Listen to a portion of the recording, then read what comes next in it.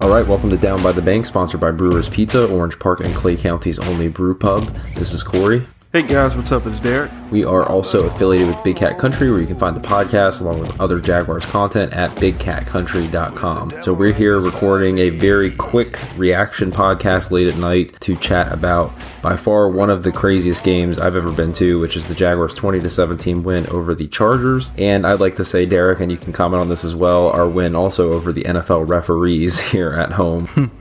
Yo, man, first of all, big shout out to the Cardiac Cats. I think everybody in the stadium, everybody at home, all the international fans, everybody probably had one or another of a cardiac event during that game, especially within the last 2 minutes in overtime. As far as the refs go, hey, they'll be zebras. They don't care and make bad calls all day. But hey, I'll take it, man. It's a W. Okay, hey, let's just say it. W. Another W on the belt, man. 6-3. You can't get any better than that. Third straight win. Isn't that weird? It's amazing how you speak of, Jacksonville, for the most part, is a college football town. But now you see, especially since the two big ones stink, you got some fair weather fans that may be, showing interest, but I'm talking about the true fans out there that have been waiting for this moment for a long time. And it can get better because, we got a game next week that's definitely, very winnable on the road in Cleveland. So, to be 6-3 with a 3-game winning streak when we thought that we were going to be absolute trash after that Titans game, man, it's way things have turned, it's a great feeling. Yeah, this game was particularly unique because, at least on the offensive side, it was kind of like not what I anticipated. I mean, Fournette had 33 yards on 17 carries. I mean, roughly, I would say kind of got shut down, to be honest with you. I mean, at least from, I'm not an expert on this stuff or anything, but it seemed like every time he got the ball, he was getting grabbed by the legs and just dragged down. And then you look at Bortles getting 51 passing opportunities. I mean, that's definitely not what I anticipated. Well, Los Angeles, man, I said that all through the podcast before too. Los Angeles was selling out against the run. Obviously we know Gus Bradley's the D coordinator, but they were selling out.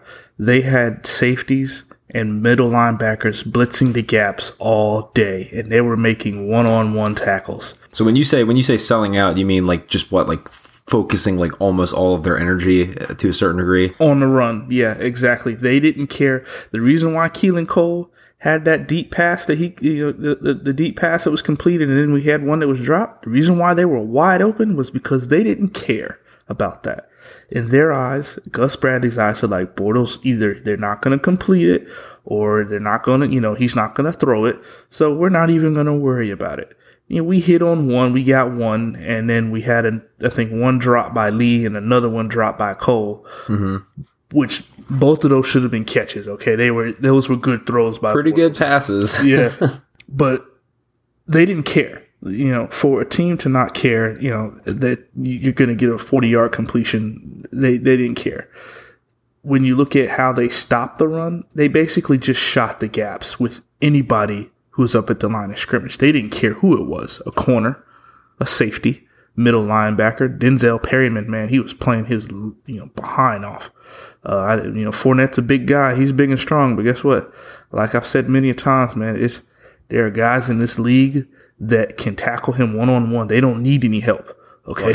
And that happened. He's one of them. Happened. Yeah. I mean, that happened in this game. He looked very kind of average to a certain degree, which I'm not discounting him as a player. I'm just saying because of, I guess, what you're saying, that they focus so exclusively on him. It really, I don't know, shows a game plan going forward as to how to play us and how Bortles is going to have to step up. Yes, we won the game. You find a way to win, and that's what good teams do. Good teams that make the playoffs, they win games ugly. They win the ugly games. It doesn't have to be pretty. Fournette doesn't have to run for 100 yards and 2 touchdowns. Bortles doesn't have to run or throw for 300 yards and 3 touchdowns. The game is ugly, and you still win. When you have a team like that, that means you got something cooking. There's something there. Obviously, with the possible interceptions that Bortles threw. And after this podcast, I'm not going to trash Bortles anymore because, you know what, let's just ride this train and enjoy it. Enjoy this season to see if we can't get a playoff berth. But, you know, there was a pick six that LA dropped. Oh, yeah. I remember that. There was, you know, the 2 interceptions, you know. Hey, those 2 interceptions for the fans that booed before halftime, those 2 picks in late in the fourth are the reason why they didn't try and throw the ball down the field, just so you know. Because they know that Bortles doesn't do well in the 2-minute situations. But it doesn't matter. They still won the game. They found a way. That's grit. When you have grit with a team, you know, hey, offense, they didn't do so well, but guess what? Special teams picked up. Sometimes, the 3-legged stool I keep talking about, sometimes one of those legs has to step up for the other. And special teams stepped up today.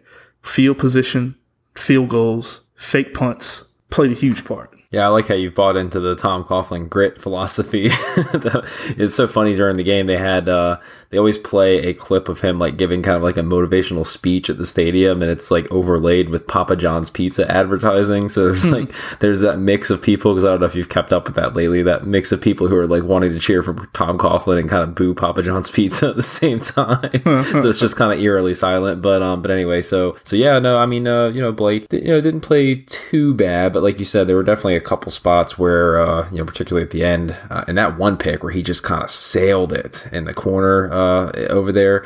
One funny thing, though, is the Chargers head coach, and his name is just Anthony Lynn, I guess was just ripping on his players, because I guess on that one pick I'm thinking of, the guy like just started celebrating and stepped out of bounds. And he's like, why in the world would you do that? I mean, the game, and so, I mean, what do you think a player is going through a player's mind at that point? I mean, is he getting a little too caught up in the emotions or something? I mean, it's definitely into the whole showmanship of the game, In our defense, they did the same thing, because guess what? Oh, yeah. If Boye didn't celebrate before he ran that ball back, he probably would have scored.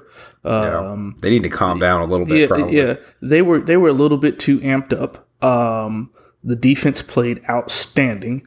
We didn't have any sacks, but like, JK3 and I said before, when you're playing a quarterback that's that good, he can eliminate things you do well. And he eliminated our defensive line from getting to him, from getting sacks. Because if you get one, that momentum starts going, and you get another and another. So he used his mind in his head, his football IQ, to try to eliminate that. And their offensive line played a lot better than people thought they would. With our line, they played okay with the injuries they've had. Bosa, got to give another, credit to JK3. Bosa was definitely a force in there.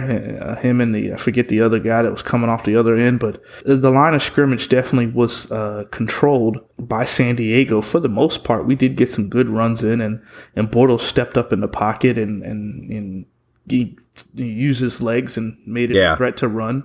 That helped. And see how that helps when he stays within himself, and when he's that threat to run, see the defense reacts, and he can get those little dinks, those little sideline passes. When he's dropping back in the pocket in a 2-minute drill and he's got to throw it 20 yards down the field, we're in trouble. Yeah, well, granted, I mean, there was a lot of pressure on him too. I mean, he looked pretty rattled in that game to a certain degree. Yeah, he was, but at the same time, teams are going to scheme for that. They're going to game plan for that. The way this game played out, everyone said, the last 2 minutes was wacky. Okay, we're gonna throw that off the table. The last 2 minutes was wacky. No one could have predicted that, known that, or anything. But the first half, and then especially like that drive that San Diego went on right before halftime, that played out to their favor. Okay, San Diego stayed within themselves. The problem was, what took them so long was we kept pinning them deep, and they were starting their drives inside of their own 20. And so finally, when they got a drive where they weren't inside their own 20, they capitalized. That wasn't by luck. Okay, that was by design by Jacksonville. And then as soon as as soon as LA got out of it, that was designed by them. They knew what they were doing, okay, with the rub routes, the pick routes. That one pick route on the touchdown pass, man, that was such crap, it wasn't even funny. But hey, I'll take it any day of the week. Like I said, good teams know how to win ugly, and Jacksonville figured out today how to win ugly. That's a big learning curve they just went around. Yeah, I think Malik Jackson even came out after the game and his, I don't know if it was just Q&A at the lockers or press conference or something, but he had a quote I saw on Twitter that said this would be a game that if we made it to the postseason that they would, use to their benefit to kind of look back and I guess give an example of where they had to overcome adversity. Because, that's a guy that's had playoff experience. So obviously when he says something like that, it's obviously pretty important. But Phillip Rivers, you mentioned him. That guy's, he's an angry person. I liked using him as a tell on the field as to whenever the Jags were going to win out on like a penalty situation, because he'd be listening to the refs, and that guy does not hide his emotions whatsoever. But what's funny about him, though, is from what I've, just heard, commentators read over the years, is he's G-rated with it. He's very G-rated, which you wouldn't know it by looking at his face, in the stands or on television, but doesn't really swear, curse, or anything like that, so... Just like down by the bank. Yeah. Doing it for the kids. Family-oriented show, family-oriented quarterback. No. This is a kids podcast. Oh, jeez. But, hey, at the end of the day, man, I mean, when you caused the fumble, you run it back. They call it back because he was sitting on the guy's leg, Then, we do something dumb and throw a pick or whatever. And then Bortles in overtime. We get down the field, kick a field goal, tie it. Then Bortles throws another pick. Then we got a whole weight of the world on our shoulders. And all of a sudden we get a pick and run it back. And then the back and forth. Down. And then the field goal it looked like it got partially blocked. Yeah, it did. It got blocked in. Yeah, so... Hey, and that was after he made the field goal to send it to overtime to begin with. So as far as I'm concerned, Josh Lambo, that guy, I mean, what a pickup. I mean, that should have happened so much sooner. And look at it this way, from a scoring standpoint on special teams. Special teams outscored the offense today. We had 20 points, right? Offense had a touchdown and 2-point conversion, so that's 8, right? Yeah. Special teams had 12. Oh, the Corey Grant. Yeah. So I'm just saying. Fake punt. So for people that don't believe, think that we got to win pretty, man, hey, hats off to special teams. They have definitely, since that Rams game, they're definitely, it seems like there's been an emphasis on special teams because they look 100 times better. 100 times better since the Rams game. Yeah, absolutely. Well, yeah, it was a crazy game for sure. We'll definitely hit on this a little bit more in depth on Wednesday. I know, like, my voice is practically gone. We're recording at like almost 10 o'clock at night, so definitely pretty tired at this point. I mean, that was a game that, as far as just every single emotion that you can go through, I went through. So I'm actually going to see a therapist tomorrow, probably. I'm not sure yet. And then, one thing I will say, and we'll touch on this, a couple of quick things that we'll touch on more in depth Wednesday. Alan Hearns, I guess he was shown walking off on crutches after leaving the stadium, so that's unfortunate. And then props to who was it that came in? Somebody was coming in and doing the snaps because Matt Overton left. What's the Tyler Shatley? Yeah, there we go. So definitely, I mean, and I read that he never has done that ever in his entire life. Hey, so to come in like that, I mean, that's pretty good, no pressure. One of them was, they were saying, oh, he snapped it high. Hey, guess what? High is better than in the dirt low. Okay, they probably prepared for that. And that stinks because now that's our second long snapper. Well, we're Tinker's already out for the year. Right. Overton was the second long slapper. Now he looked like he broke his arm or his shoulder, or separated his shoulder or something. So there'll definitely be some, they'll be looking at some different options for that going forward. Hey, but that's what you do, man. When you got gritty wins like that, it's just about, hey, somebody needs to snap the ball because we got a field goal to kick. Okay, just get out there and just snap it. They play football. That's why they play, and they're professionals, and we're just fans. Okay, fans, even media. They don't know. Okay, nobody knows. Those guys in the locker room know, though. They know how to play. They know how to win. And hats off to him again. And one more props out to Josh Lambo for his midfield sliding celebration. That was awesome. I love that. I love that so much. That was so good. He looked like he should go play for Manchester or something like that, or Real or something like that. Yeah, that was definitely cool. But no, it was a fun game, and we'll definitely be back on Wednesday to chat about it more. And any final thoughts at all that you have? Go Jags, man. Go Jags. See you guys Wednesday, and then looking forward to getting together with Cleveland on Sunday up there. Hopefully it won't be too cold. Chat about the facing off against the reverse undefeated Cleveland Browns. And I know this is like one of those things, like when I was listening to the radio on the way home, that everybody is so afraid to like dismiss that game, and I agree 100%. Like, we don't want to be that team. You know what I mean? Yeah. So, they when you're dialed in and when you're playing for each other like they are, and they're not a team of they're not individuals, they're playing together as a team. It can be tough, it can be a trap, but also they can be there for each other. And see, now that they got this ugly win out of the way, they'll be able to realize and look at some things and improve on it and learn from it. So I think they'll be ready for Cleveland. Yeah, I think we'll be ready for them a lot more than they even realize. So we'll wrap it up there. One quote of the day that I like is Doug Marrone in his after the game press conference saying that he can't wait to go home and pet his dogs because of how stressed he was from the game. It's such a weird comment. Cardiac events, man. I'm telling you, cardiac events. Everybody from here to fans in Australia to where, I don't know where we got, Africa, Europe, South America. Every Jags fan today had some sort of cardiac event in the fourth quarter and overtime. Whether if it's a fast heartbeat, skipped heartbeat, slowed heartbeat, some type of cardiac event. Except for the people that left a little too early in the stadium who all talk trash about on Wednesday. So that's a little preview right there. I'm ready to douse some haterade on some people.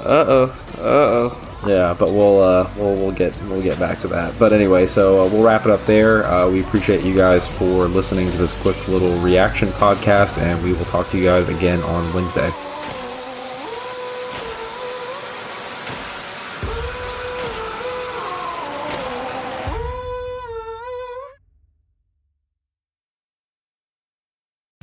Whether you're a world-class athlete or a podcaster like me, we all understand the importance of mental and physical well-being and proper recovery for top-notch performance.